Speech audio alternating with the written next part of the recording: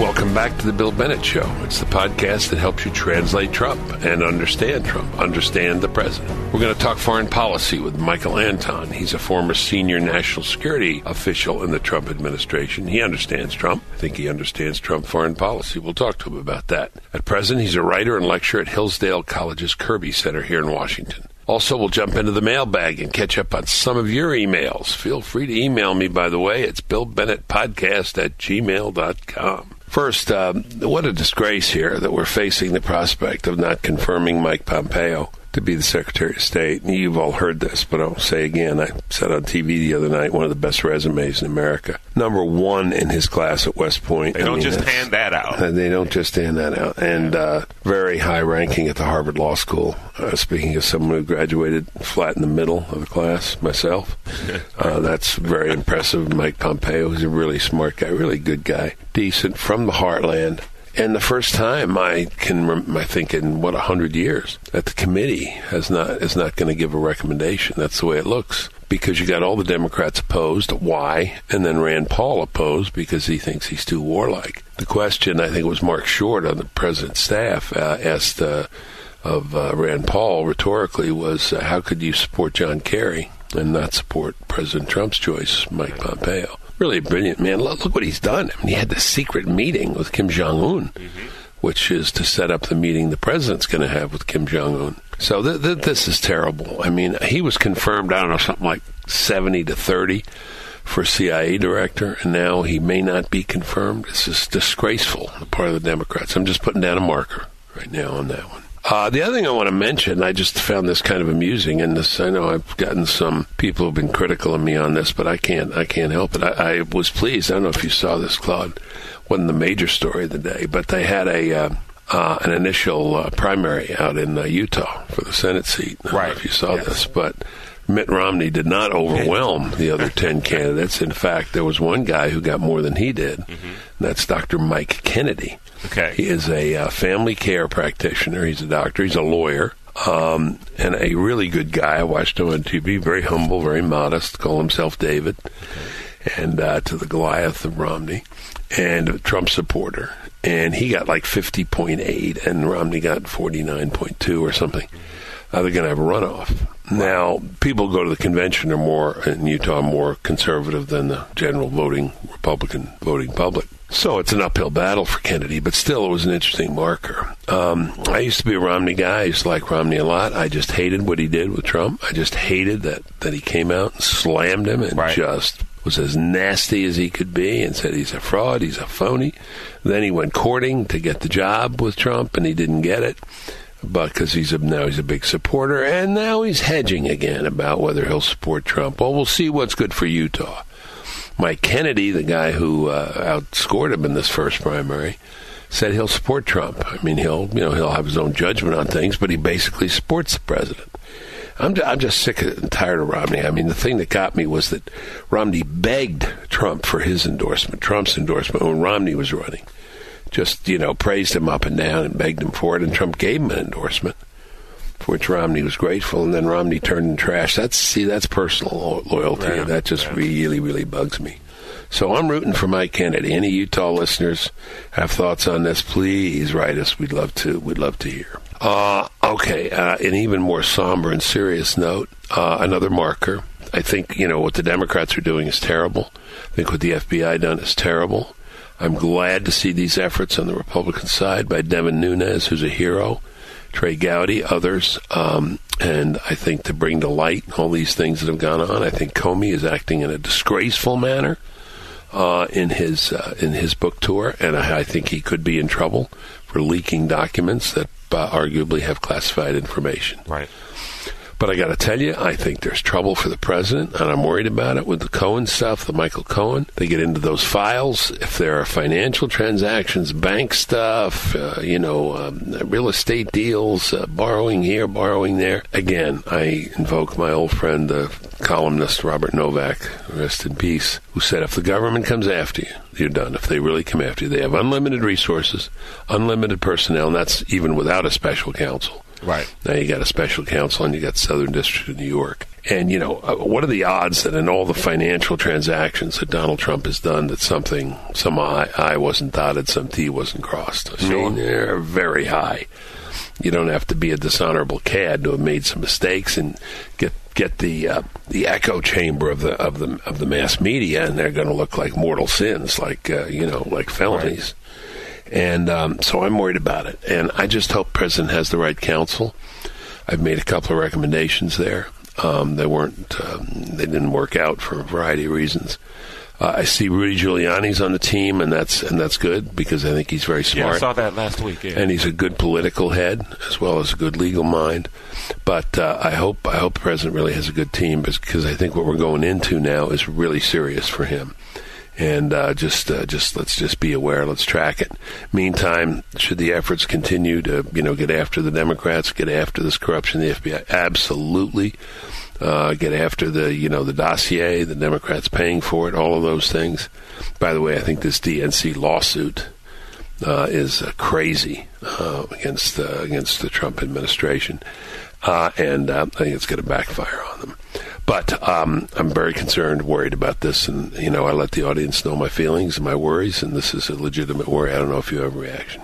Well, I mean, we talked about it before, where it's obviously not about one particular thing. They're just casting a wide net and just trying to find something that they can get the president on. And like you said, I mean, the thing is that they don't really have anything specifically that they're looking for. They're just trying to find something. Yeah, and the witch hunt language, it may be a witch hunt, but the really more accurate language is fishing expedition. Right, exactly. They're just casting lines all over the place. Exactly. And so Mueller comes across something which he says, well, this doesn't involve collusion or obstruction, so I'll throw it to the Southern District of New York. Mm-hmm. Okay, he throws it to the Southern District of New York, and we'll see what happens there. But I'm concerned. I'm not sure yet the president has the kind of team around him in terms of legal team that he has to have, and I hope they're recruiting as well as they can. That's my marker. Okay. A few more things. We now have this Toronto horrible situation. You saw that, Claude, with the guy in the van. Apparently not a terrorist thing, not linked to anybody, but a nut. This guy's a loon. Yeah. Reports of him running around, in a dress with his guns. His father took his guns away and then gave them back to him. The father should never, ever have done that. Right. But, when a guy is running around in a dress, I don't mean to offend anyone in the LGBT community, but, it's a little odd often. Sure. And when he's got a gun and he's doing crazy behavior, this is, again, something we've talked about, the deinstitutionalization of people. 90% of people who were in institutions for people with mental deficits, mental problems, were released in the 80s, 90s. And we're seeing that. This guy does not belong on the street, obviously. I mean, after the fact, it's easy to say. But I don't think it was that difficult to say before the fact, given this guy's record of behavior. Anyway, worth thinking about, worth looking into.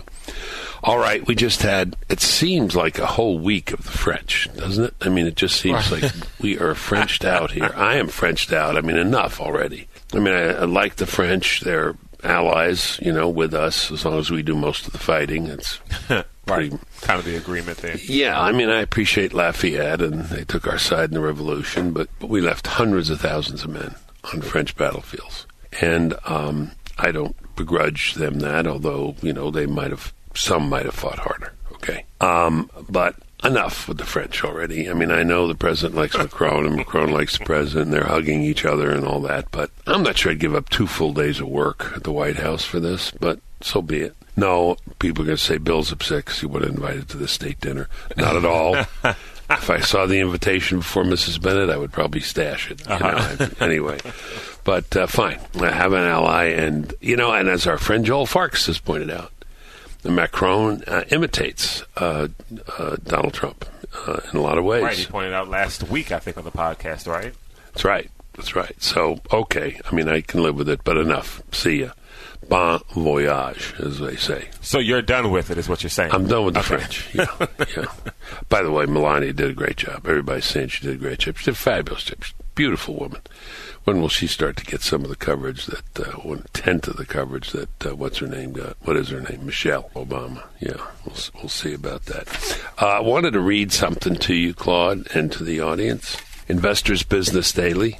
And do this quickly. Familiar, this is about the economies of states, and our friend Joel Farkas. Maybe you'd send Joel this Investors Business Daily. It's from April 20, and he may want to comment on it when he's next on. There's been a vast, largely unheralded migration in the U.S. over the past decade, not because of weather or amenities, but because of taxes.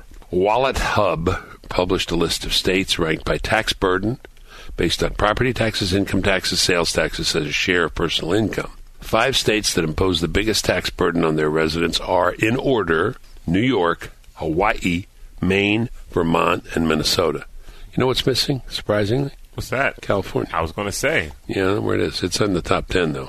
5 states with the lowest tax rates: Alaska, Delaware, Tennessee, Florida, and New Hampshire. Right away, some obvious similarities between the groups. None of the 10 highest tax states voted for a Republican president in recent elections. Okay. On the other hand, only 3 of the 10 lowest tax states voted for Hillary Clinton. So the low tax states tend to vote Republican, high tax states tend to vote Democrat. But there's a far more important similarity, I'm still reading from the Investors Business Daily, among high tax states, and one that should sound alarm bells. High-tax states are steadily losing population. Split the Wallet Hub list in half and look at net migration for all the states from 2007 to 2016 based on census data. What do you get? From 2007 to 2016, nearly 5 million people migrated from high-tax states to low-tax states. Wow. And 5 million, nearly 5 million people migrated from high tax to low tax. All but 3 of the 25 highest high tax states lost population. 5 biggest losers: New York, California, Illinois, New Jersey, and Ohio. And these are losses of New York, 1.3 million, California, almost 1 million. Wow. Yeah. At the other end of the spectrum, all but 5 low tax states gained population. The states that got the most population gains: Texas, Florida, North Carolina, South Carolina, Washington. All told, the 25 high-tax states saw a net loss of 4.9 million people to states with lower tax burdens. You might conclude from all this that the reason people leave is because of high taxes, and that would be right. But there's another reason they leave, and there's another reason that they're high-tax states. These tend to be poorly managed states in bad fiscal conditions. Poorly managed states try to force taxpayers to cover for their mistakes. Mm-hmm. They manage poorly, and so then they raise taxes to cover their sins, their problems. So consider all this the next time you hear someone claim the public doesn't care about high taxes or argues that higher taxes will improve people's lives. They do not improve people's lives, and it matters to people. I say this to you, a Maryland resident. Oh, absolutely. No, you're right. You notice the bite. Oh, yeah, absolutely. Yeah, okay. Of course you do. Yes. Okay. All right. You're listening to The Bill Bennett Show. Joining us now, Michael Anton. He's a former senior national security official in the Trump administration. At present, he's a writer and lecturer at Hillsdale College's Kirby Center. Michael, thank you so much for joining us today. Thank you very much for having me. Now, Michael, I should say I know him better as Publius Decius. May not be familiar to all of you, but you may remember the single best essay written about why we should vote for Donald Trump was written by Michael Decius. Michael. Does that happen too, I suppose? By Michael Anton with the pseudonym of Publius Decius. Who was Publius Decius? Well, there's more than one, actually. But I will say, while there's more than one, they were all related, and they were sort of known for the same thing, which was sacrificing themselves for their country. Mm-hmm. So the original fought the Battle of Vesuvius against the Latins, and this is all in Livy, Book 8. So he has a dream the night before, and they take the augurs, the Roman priests, and they determine that one side of this fight will lose the battle, and the other side will lose a general.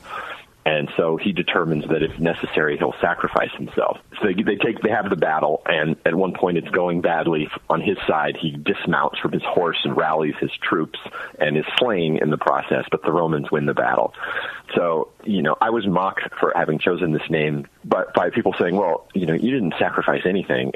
In fact, you were pseudonymous. You were hiding so that you could protect yourself. To which I said, well, in a way, discretion is the better part of valor, right? I mean, one shouldn't, charge into machine gun fire knowing you're going to die and not accomplish anything. On the other hand, I was risking a lot. I had a corporate career. I knew that my corporate masters would not be pleased. They were not pro-Trump, to say the least. Yeah. In the end, it all did work out for me, in part because of a little bit of luck and a little bit of prudence. But, the idea that it was just completely risk-free, I think is not true, is not fair. And the other point is, there's reputational risk, and there still is, for being associated with the president, for identifying oneself with his agenda.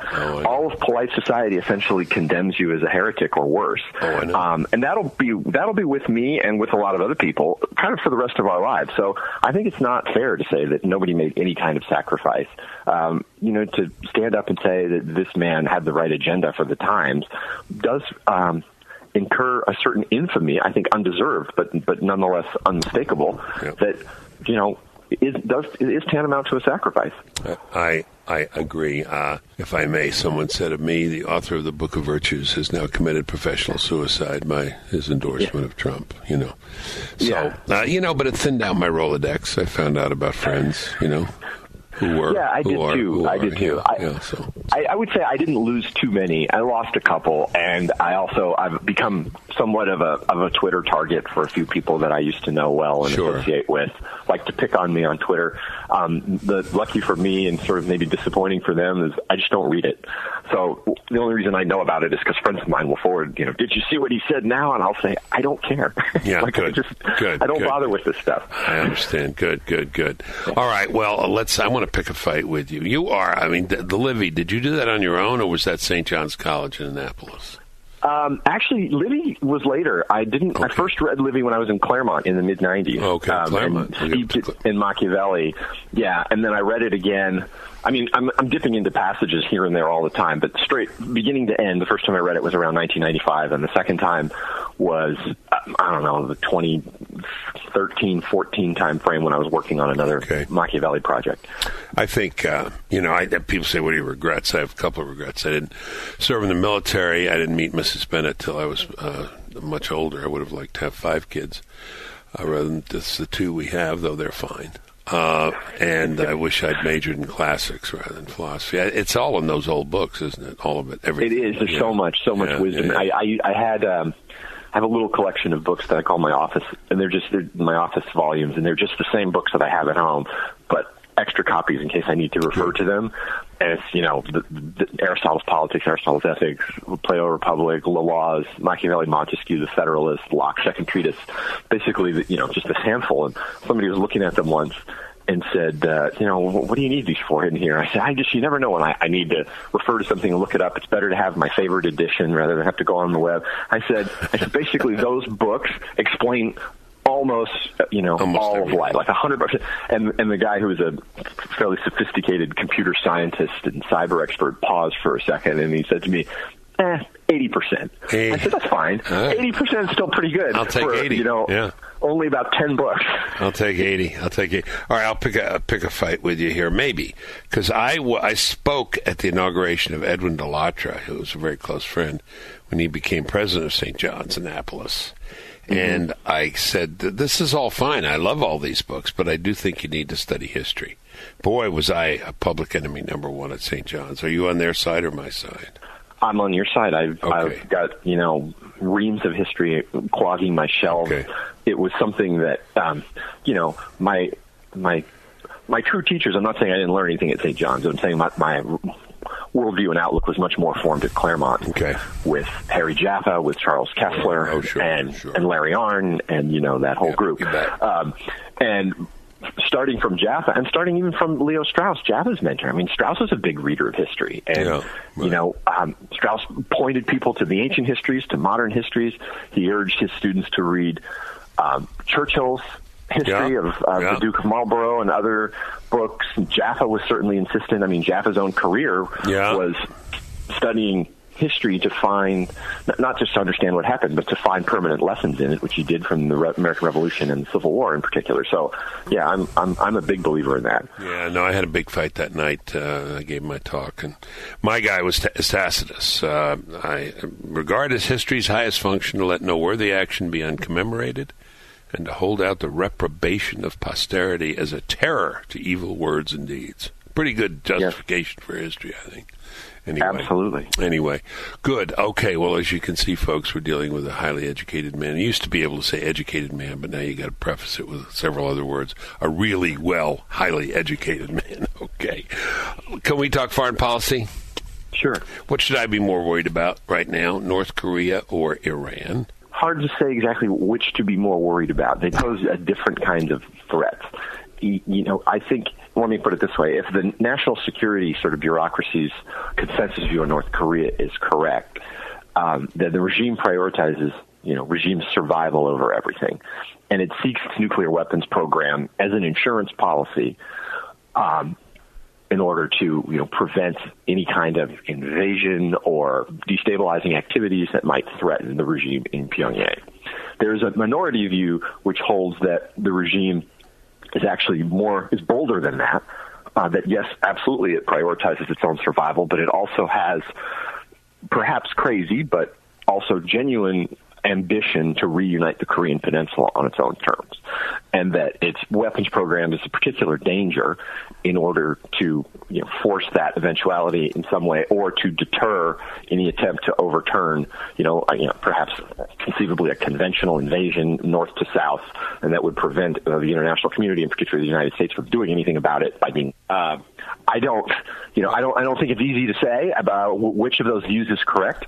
The American national security bureaucracy would be the first to tell you that it has very limited insight into North Korea, because this is not a country that you can spy on easily. It's not a country with, open travel in and out where people can go in. It's not a country with a free press. So all the sources of information that we have to analyze the decision-making apparatuses and the thinking of other countries, very few of those exist in a place like North Korea. So there's a lot of guesswork involved. I guess that's a long-winded way of saying if view number 2 is correct, that their ultimate ambition is to reunite the Korean Peninsula, if necessary by force, then that's a very worrisome prospect. If view number 1 is correct, that they prioritize survival above all else, then that's a less worrisome prospect. Iran, on the other hand, is a far less dangerous country, just for no other reason that it has not developed nuclear weapons yet.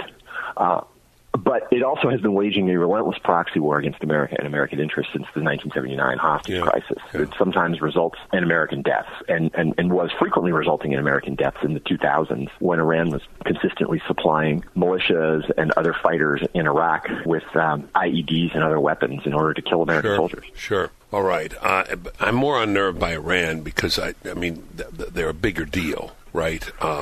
They have more influence in the world, it seems to me. That's true. And I don't know. If they develop their capabilities, they will be a lot more threatening to us by their own words. Well, I guess their own words are the same with North Korea than North Korea would be. It's a bigger player, right? It is. Look, it's a larger country population-wise. It has a much larger economy. North Korea essentially has no allies. It has one sort of pseudo-partial ally in China. But from China's perspective, I don't want to give the Chinese a complete free pass here, but from China's perspective, North Korea is like a problematic nephew. They're in the family. You can't cast them off, but you certainly wish they would behave a lot better and differently. Yeah, I want to get to China and Russia in a bit, but let's stay. Whereas Iran has real allies, real satellites, and it has serious relationships with countries that are U.S. allies. This is a consistent problem for the United States in that, Britain, France, and especially Germany and other countries all want to do business with Iran. They don't see Iran through the same lens that we see Iran through. So it was actually encouraging, if I can just pick up a bit on the news of the day, because we're the day after the state visit from the president of France. It was encouraging to hear some pretty tough talk from the president of France yesterday with President Trump, and Monday. That there's I think a deeper recognition among some of the Europeans that Iran, while yes, there are European businesses that want to keep and expand commercial ties with Iran. The leadership of these countries is increasingly aware and concerned about Iran's really bad influence in the world. Tear up the deal? Well, honestly, I'm a partisan of what the path the president has chosen, which is fix it. Okay. Give the Europeans a chance to join him in fixing it. Okay. And if they don't, tear it up. All right. The problem is the deal was a disaster on so many fronts, but let me just mention two. The United States became aware, we didn't discover it, but others alerted us to it, that Iran was illicitly enriching uranium. This is in 2002. The Bush administration spent an enormous amount of time and hard work building a multilateral sanctions regime against Iran. It, to some extent, had to drag the Europeans kicking and screaming to join this because these European countries, especially Germany, didn't want to do it because there was too much business to be lost if they did it. And the other point to understand here is that we can sanction Iran all we want, and we do, but it's not that painful because the United States hasn't had diplomatic relations and it's done very little business with Iran since 1979. So further U.S. sanctions, the Iranians can, almost shrug off. It's like saying, well, you already do no business with us, so now you're going to do even less. Like, who cares, right? Losing access to European markets, the European financial system, is a serious problem for the Iranians. So the Bush administration put massive pressure on Iran that the Obama administration came in sort of determined to unravel. That's what the JCPOA, the so-called nuclear deal, is all about.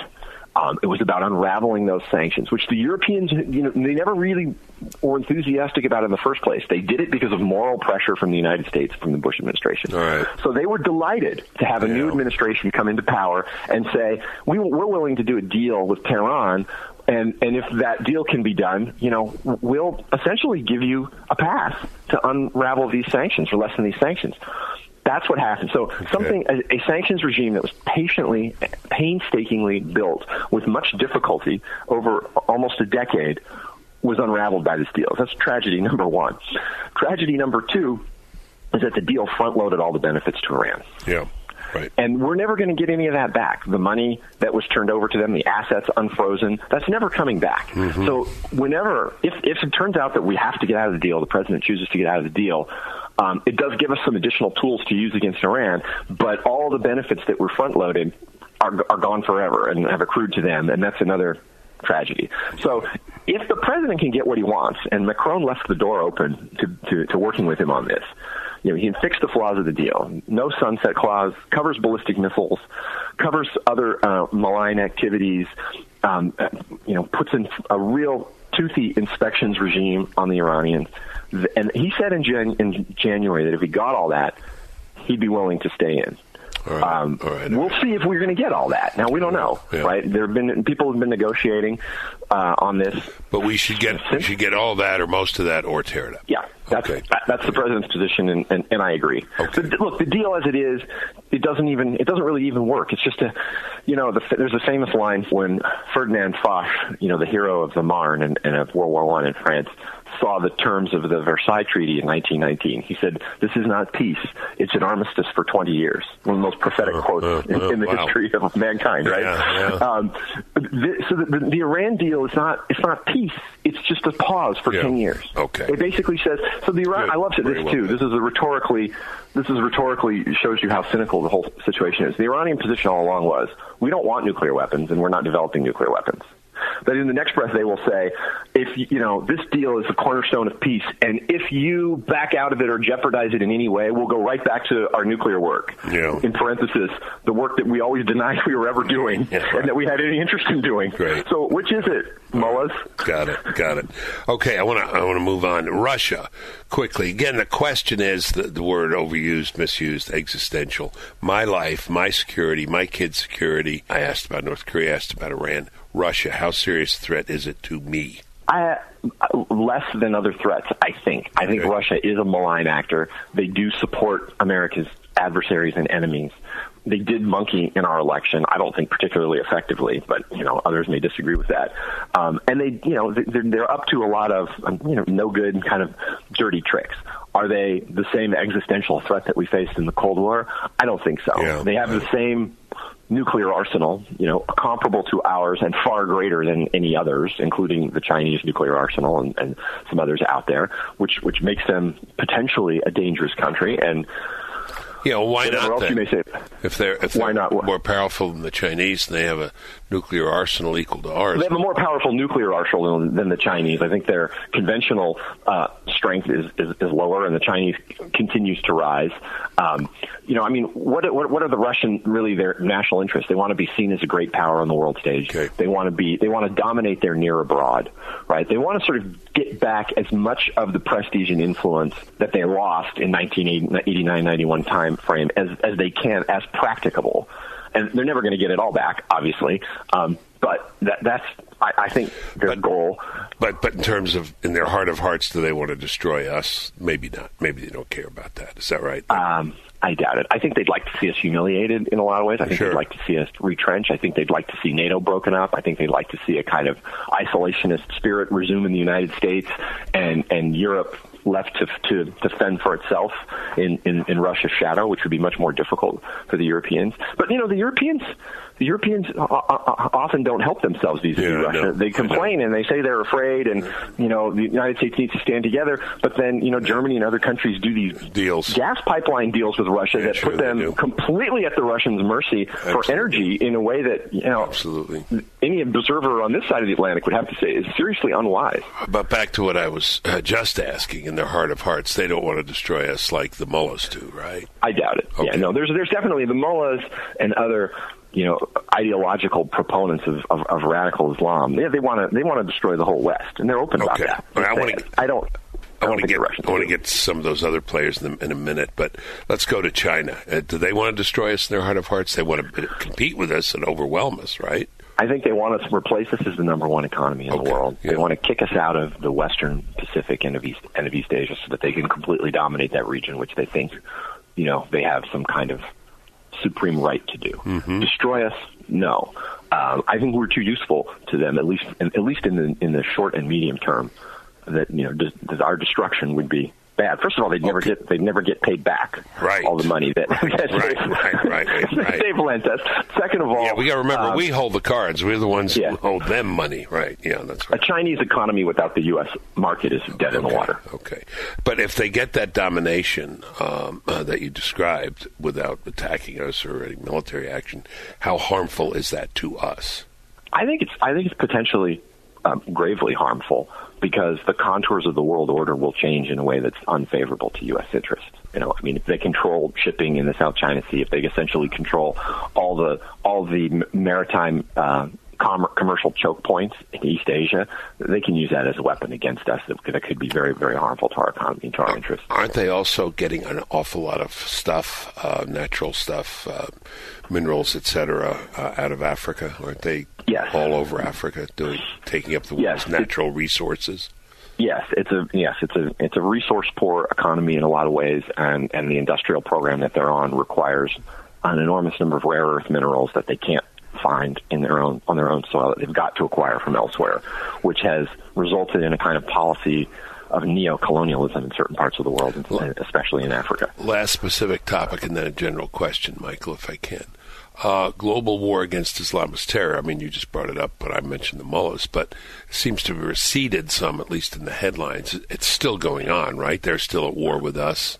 All these guys. Partly it's receded because we're winning. I mean, ISIS we are winning. ISIS are we annihilating them, to use Mattis's phrase? I think so. I mean, I don't think we have annihilated them. We've taken control of territory and resources in a way that they essentially don't have a caliphate, a state anymore, but they have a lot of bad guys on the ground in Syria, in Iraq, and elsewhere that want to do bad things.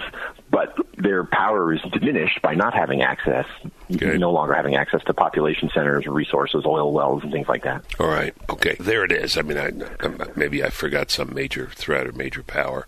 But are we up to these challenges? Is this team up to these challenges? President up to these challenges? We are. Absolutely. And we can keep track of these. We can, count and dance at the same time. Look, I think the U.S. went through a period of strategic drift for a while in a couple of ways. Some were endemic to the Obama administration. Others spanned several administrations. I mean, China is a great example. There's a bipartisan policy for about 3 decades to essentially treat China as a rising great power like any other, and now have the policy that, well, if we welcome them into the club, they'll behave like a good member of the club. They consistently didn't, and we kept chugging on with the policy anyway.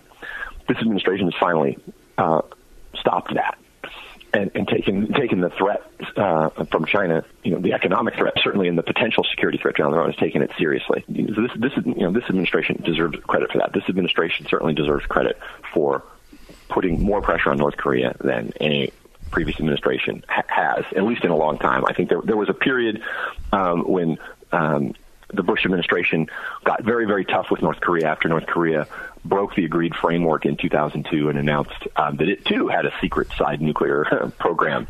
And that pressure, the Bush administration decided to go a different path in the second term, in President Bush's second term, and eased the pressure and worked on engagement. And, we saw the result. This result is they started testing nuclear weapons in 2006. And they kept up with that program since. It took until this administration came on that real hard pressure was finally applied to North Korea again. And do you think, just to close, do you think we'll have that meeting between the president? I think it's more likely than not. I mean, remember, this is a meeting that the North Koreans asked for. It's not a meeting this is not a meeting that the United States asked for. Yeah. So I would the very simple way I would put it is, if we don't have that meeting, it'll be because the North Koreans don't want it, not because President Trump doesn't want it. Well, listen, this is great. I hope this you would regard this as a down payment. We'd love to have you back. Very thoughtful, very helpful to the audience and to me. And I hope they still have your phone number, and I hope you have their phone number, the White House. I do. Okay. Hope they call on you. We'll call on you again. Thank you, Michael Anton. Thank you. Okay, that was Michael Anton, former senior national security official in the Trump administration, and at present a writer and lecturer at Hillsdale College's Kirby Center. You're listening to The Bill Bennett Show. Claude and I realized we hadn't checked emails for a while, so we want to catch up on a few of these and read a few of them over the air, and I'll give you my response. Love to hear from you. I ask for your response to these discussions and interviews and commentaries and rants, as I call them, when I go off on my own. But great to hear from you. So what do we got, Claude? And by the way, if anybody wants to email, they can just they can send an email to BillBennettPodcast@gmail.com to send in those emails. So Nicole Schultz wrote in, here's the subject line. It says, more. More than the greatest. Okay, go ahead. She says, I would love at least another episode a week. Let your assistant help if it's too much. He's great, too. So maybe she's Is that an invitation for you to freelance? Exactly. Yeah. So you get a little, what's that guy's name on Morning Joe? Willie, and he starts to gets his own show. Is that what we're after? Well, we're doing what we can. I got about 4 or 5 other jobs, Nicole, which I got to keep up with, and a lot is going on. I wish I could tell you about my day. I'll tell you a little bit about my day today. We're going to do a long interview with a very distinguished person. Can't tell you his name now, but we'll be doing it and putting it out later on. Then I'm going downtown and seeing Secretary of Commerce Wilbur Ross on a business thing that I'm trying to help some people with, and very interesting there. Then I got a call with Senator Thune about some education projects in rural America, and that's going to be interesting. And, of course, I got a whole podcast to do. So I stay pretty busy, Claude, don't you think? I stay pretty busy. Yes, you stay extremely busy. Right. Was that it from Nicole? That's all from Nicole. She just wants more. Okay, well, maybe you should just sneak on the mic yourself one of these days without me watching. See what happens. Just release a podcast myself. Star is born. Yeah. There you go. Okay, well, the public demands it, so maybe I will. Public, there it is. There's an excuse. When I catch you. Yeah, okay. So here's another email, a bit serious than the last one. Alan from Washington State. He says, "Hi, Bill. I'm enjoying your podcast and the diverse topics you cover. I would love to encourage you every once in a while to one of your other areas of depth." He's talking about drug policy. He shares with us that he has a 23-year-old who started using a lot of marijuana at the age of 14 or 15. Yeah. He says now he has mental illness, diminished mental capacities and capabilities, low motivation, low drive. He's living at home, struggling to progress and move forward in life. He goes on to say, He was found to have a very high IQ at a young age, attended a private school for middle school and high school. Then he began to falter off when he went to college.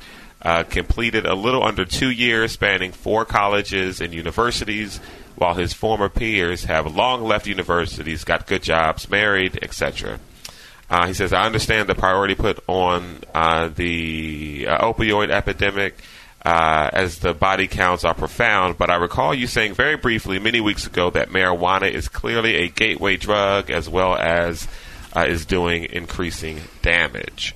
If you could consider some focus shows every month, every 4 podcasts or so, that will cover drug issues, not just opiates, but also some analysis on the relative success, failure of medical marijuana and legalized marijuana, I sure would appreciate it. And he closes by saying, and honestly, some spirited disagreement would be welcome, since it seems the two sides on this topic choose not to debate directly, which is a big shame. I hope you'll consider it. And again, that's Alan from Washington State. That's a very thoughtful email from Alan. I can feel the pain there.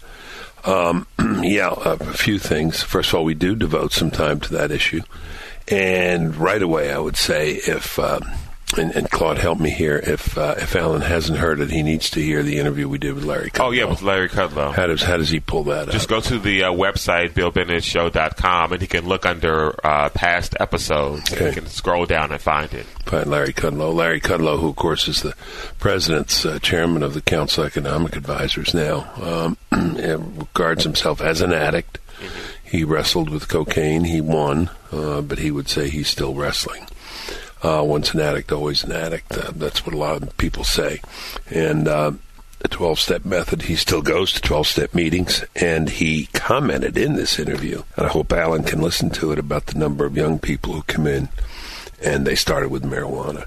Of course, it's a gateway drug. Does everyone go through the gate? No, not everyone who smokes marijuana moves on, but many do. Mm-hmm. And if you talk to people who are using other substances, almost always they started with marijuana. But I'll tell you, it's enough to start with marijuana and to finish with marijuana, because it can have the effects that Alan so eloquently and sensitively, touchingly lays out in his email.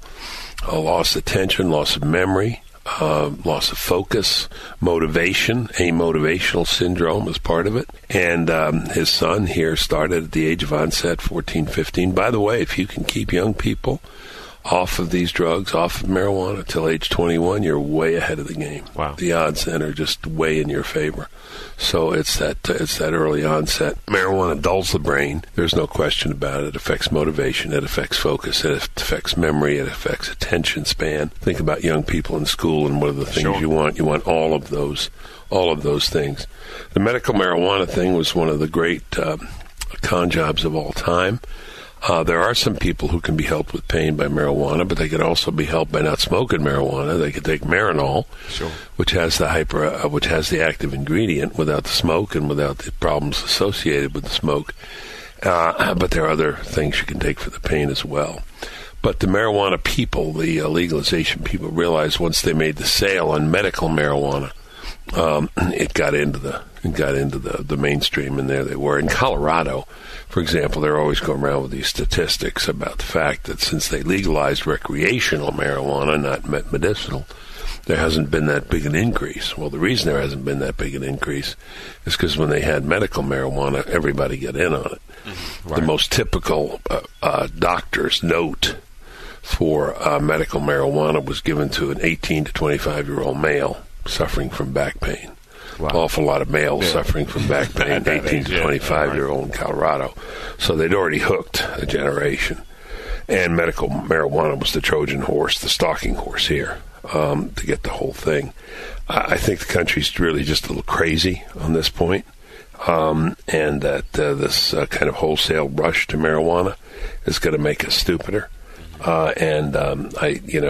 Last week we talked about the NAEP scores being flat. This is one of the reasons. Increased use of marijuana. Main reason is, I think, what goes on in schools, but what goes on in the child's life is very important too. Grab a hold of that kid, Alan, and just stop him in his tracks. If you got to stay with him or move in with him or have him move in with you, do so. You got to save this kid, because this sounds like the wrong track, and the This is a bad business.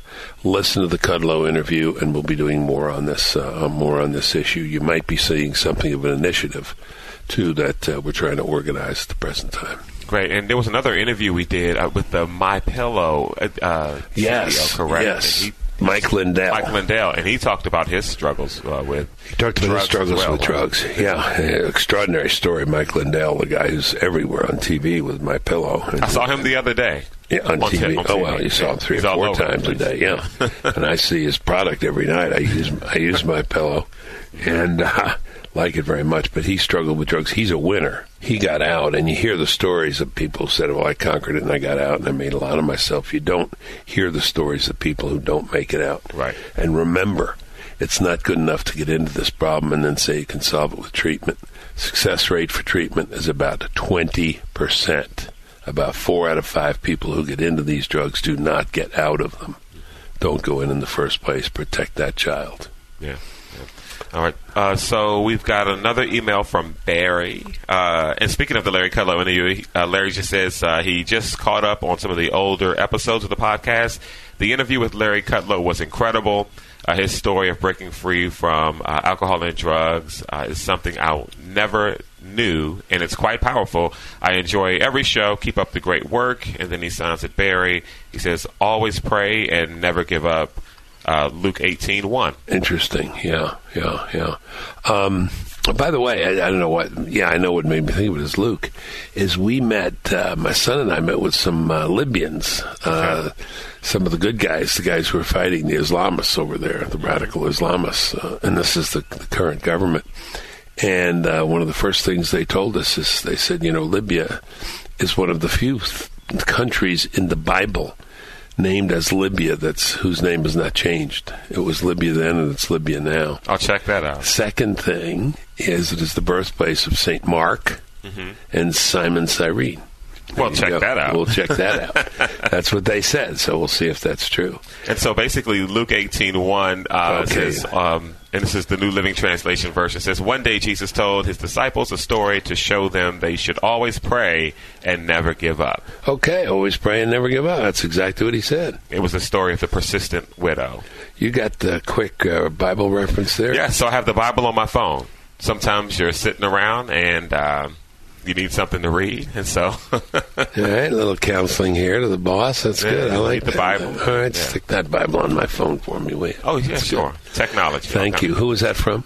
That's from Barry. Yeah, thanks, Barry. Thanks very much. And we have another email from Mike Gallagher. Not that Mike Gallagher, I don't think. Mike Gallagher, the radio host? I don't think that one. Mike Gallagher, the Marine congressman from Wisconsin? I don't think that one either. This one's from Abington, PA. All right, well, how does he identify himself? As Mike Gallagher, the real one. Oh, the real one. Okay, you should have said that. Yeah, the real one. Okay. All right, pretty popular name. Yeah. Right. Yeah. So he says, Dear Mr. Bennett, I miss you on the regular radio show you had, which I listen to faithfully here in Philadelphia on 990 a.m. Yeah, remember sure. Philadelphia? I do. Yeah, we had some guys there.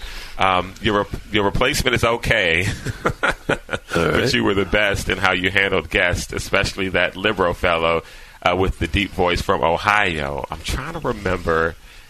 No, he was from Kentucky. John from Louisville. Yeah, John. The professor, he used to call, Oh, we love John from Louisville. I wonder if he listens to the podcast. John, if you're out there listening to the podcast. Let us know. Let's hear from you. Call with your deep voice. Yeah, go ahead. He used to get on my nerves, always defending Obama. Then he says, I will always remember that on one of your Christmas Eve programs, you read my email, which concerned a Christmas day I spent in Korea in 1961. Yeah, okay. Yeah, sure. He says, I was so lonely and homesick until orphans from Star of the Sea Home arrived with the good nuns for a Christmas party at our service club. There was one little girl. I remember this story. There was one little girl who just took to me so much that it really brightened my day, and I realized that God had sent her to me that day to wipe away my loneliness. I recall how she cried when she left us on the bus. Thank you for that. It made my Christmas that year. I remember that email. Yeah, that's great. Good. Now, who's that? That's from Mike Gallagher. The real Mike Gallagher. Yeah. We got at least 3 of them now floating around our world. That's good. All right, let's leave it there. We'll get into more emails on the next episode. To catch up on previous episodes of the show, go to BillBennettShow.com. You can follow me on Twitter at William J. Bennett and like me on Facebook. Just search Bill Bennett feel free to email the show. I would love to hear from you. Wouldn't we love to hear from folks, Claude? Absolutely. It's BillBennettPodcast@gmail.com. We're going to prove it. We proved it today, I think. Yeah, we've got plenty more to read. We got a lot more coming in. Keep them coming. Please share the podcast with your family and friends. Catch up with you next week.